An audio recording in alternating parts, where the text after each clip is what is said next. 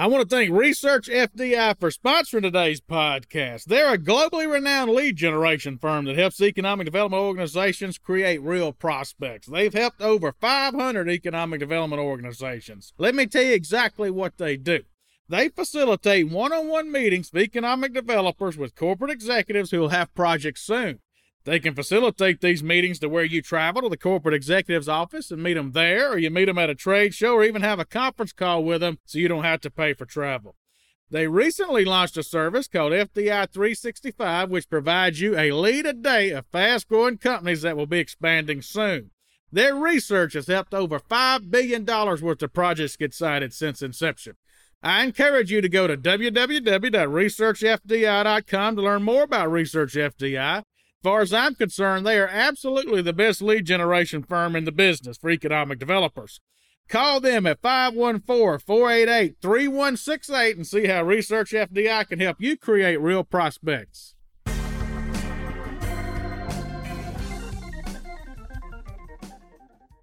Hello, this is Chad Chancellor with Next Move Group. Before we begin today's podcast, if you've been enjoying our podcast series, please go over to Apple Podcasts, leave us a 5-star review. That'll sure help us out. We'd appreciate it a whole lot.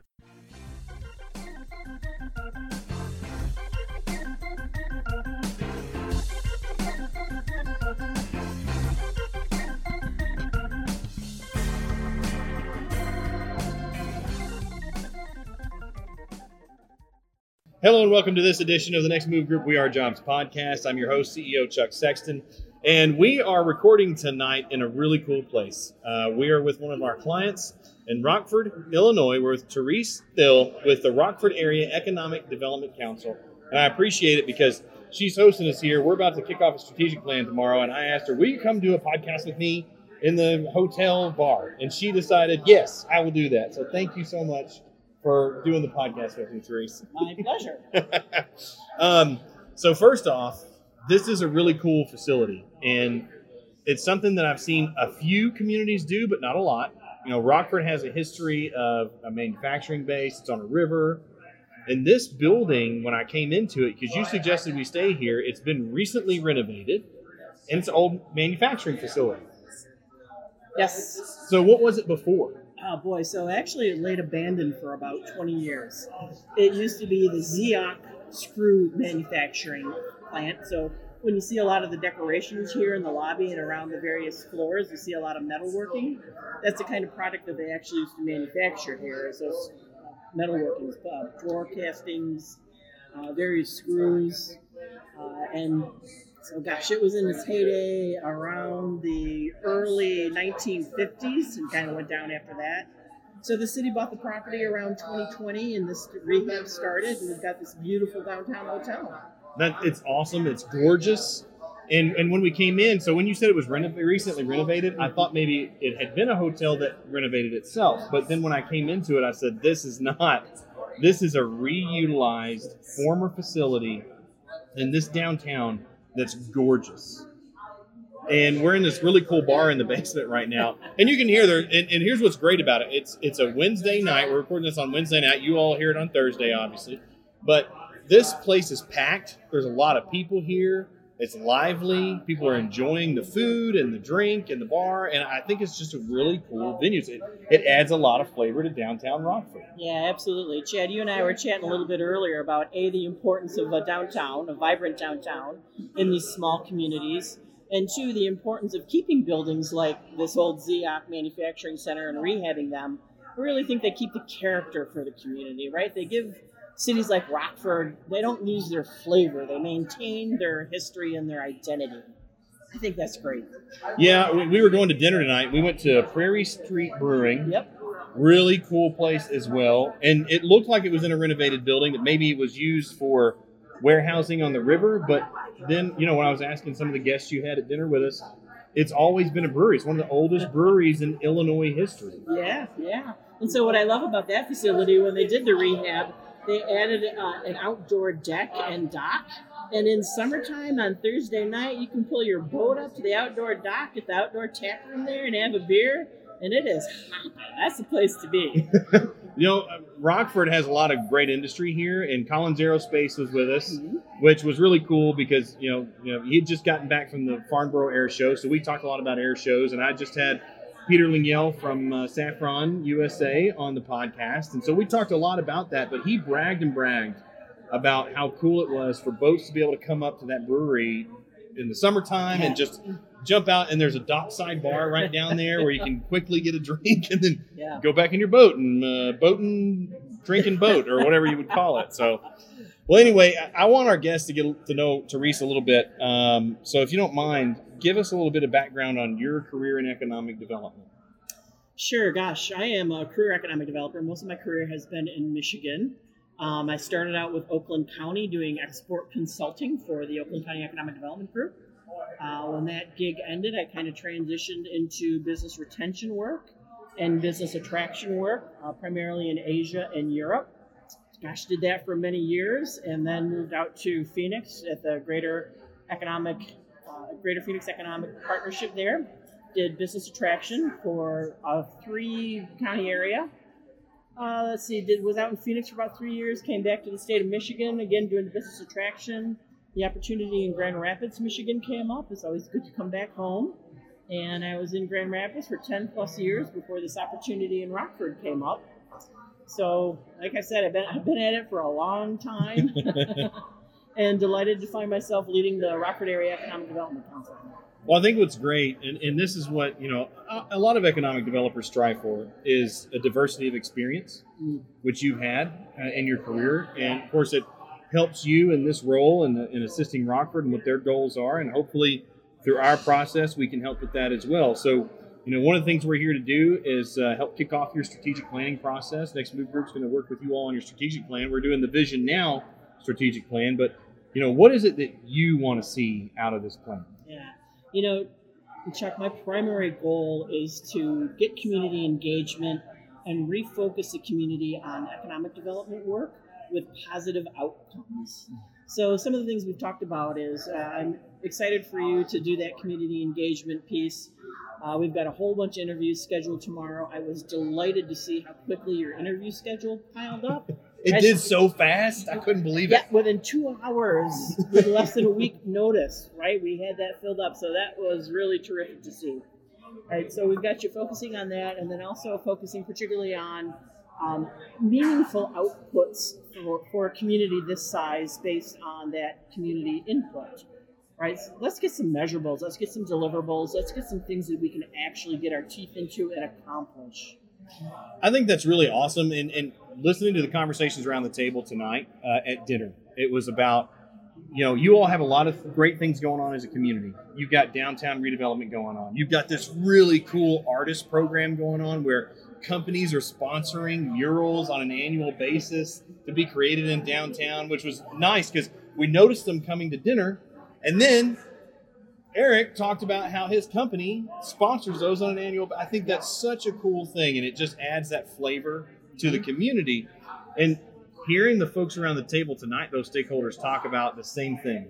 And I think that's really great that, the stakeholders and you both want to see more measurable, true economic development occurring for this community. I mean, I know from a previous career, Rockford Fasteners very well.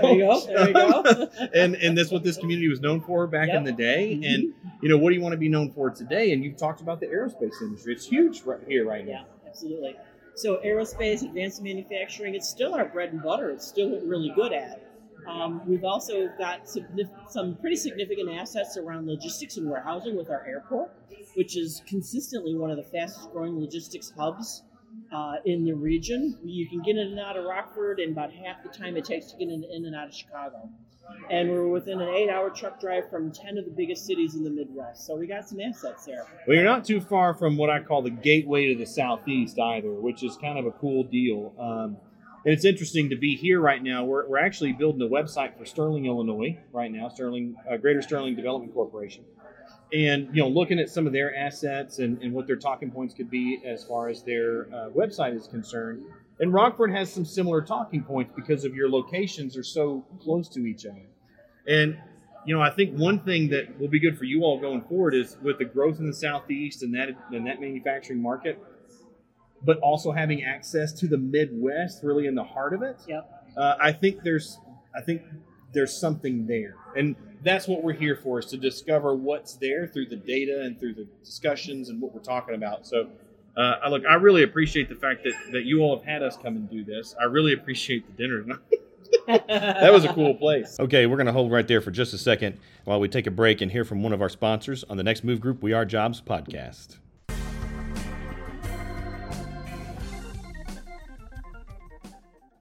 I want to thank LocationOne.com. Some of you know it as Lois for sponsoring today's podcast. In my opinion, Lois is the best buildings and sites database on the market. One of the reasons I think that is it gives you nationwide exposure. So I used to be the economic developer in Paducah, Kentucky, and I made a terrible mistake. I only put my buildings and sites on the Kentucky Economic Development Buildings and Sites database. Well, Paducah bordered Illinois and was within 30 or so miles of Missouri, Indiana, and Tennessee. So what sense did it make for me to not put my buildings and sites on a nationwide database? Well, Lois does that for you. Looking back, I should have put my buildings and sites on Lois. It's also easy to use for an economic developer. It's just like using Facebook. It walks you through how to insert your pictures and your information and so forth. And the thing I like most, it works well on my iPad. If I'm in an industrial building, I want to be able to look at that thing on my iPad. Lois does that for me. Other buildings and sites databases struggle with that. So if you got 10 or 15 minutes to spare, go over to LocationOne.com, book yourself a demo, and see if this can help your community have more success.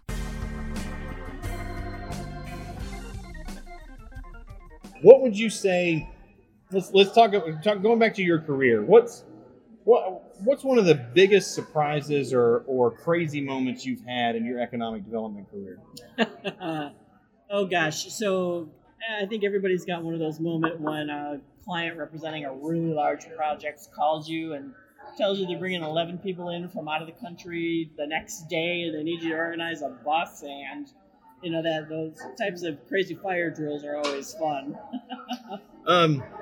As far as the projects you've worked in your career, do you have a particular, let's talk about foreign direct investment for a second. So is there a particular country that you've really enjoyed working with those types of projects?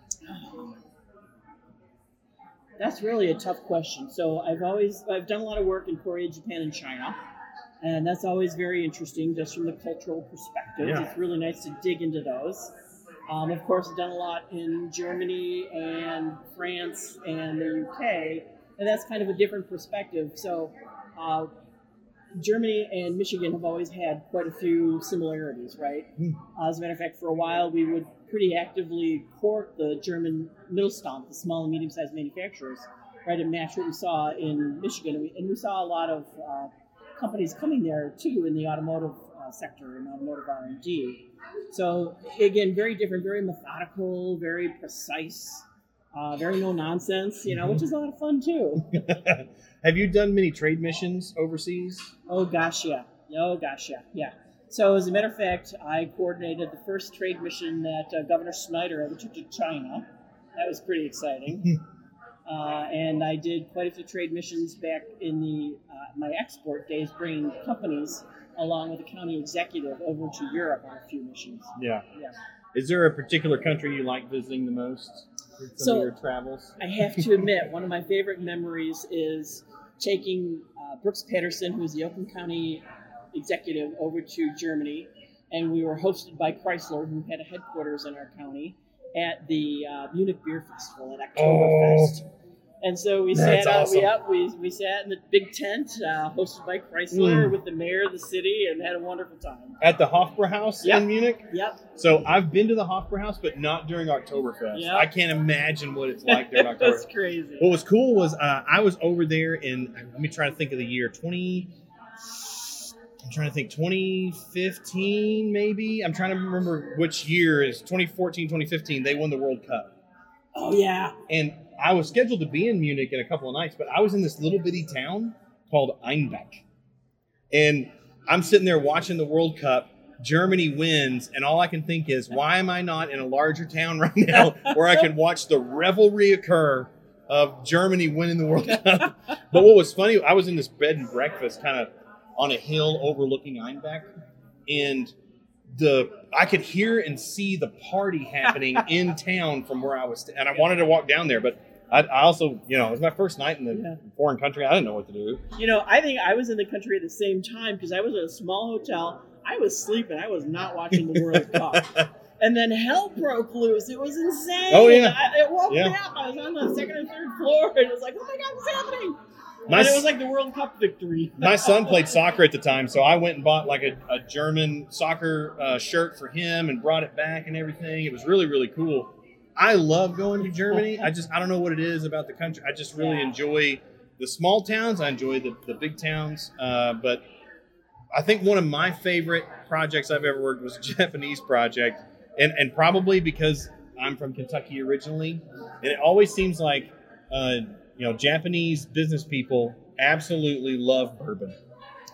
It is their favorite thing on the planet. Back to bourbon again, Chuck. Back to bourbon. It's always about bourbon with Chuck. No, not always. So, in your career path... As he sips his bourbon. Yeah, as I sip my bourbon. That's what we're doing. We're sitting in a bar. Of course I'm going to sip my bourbon.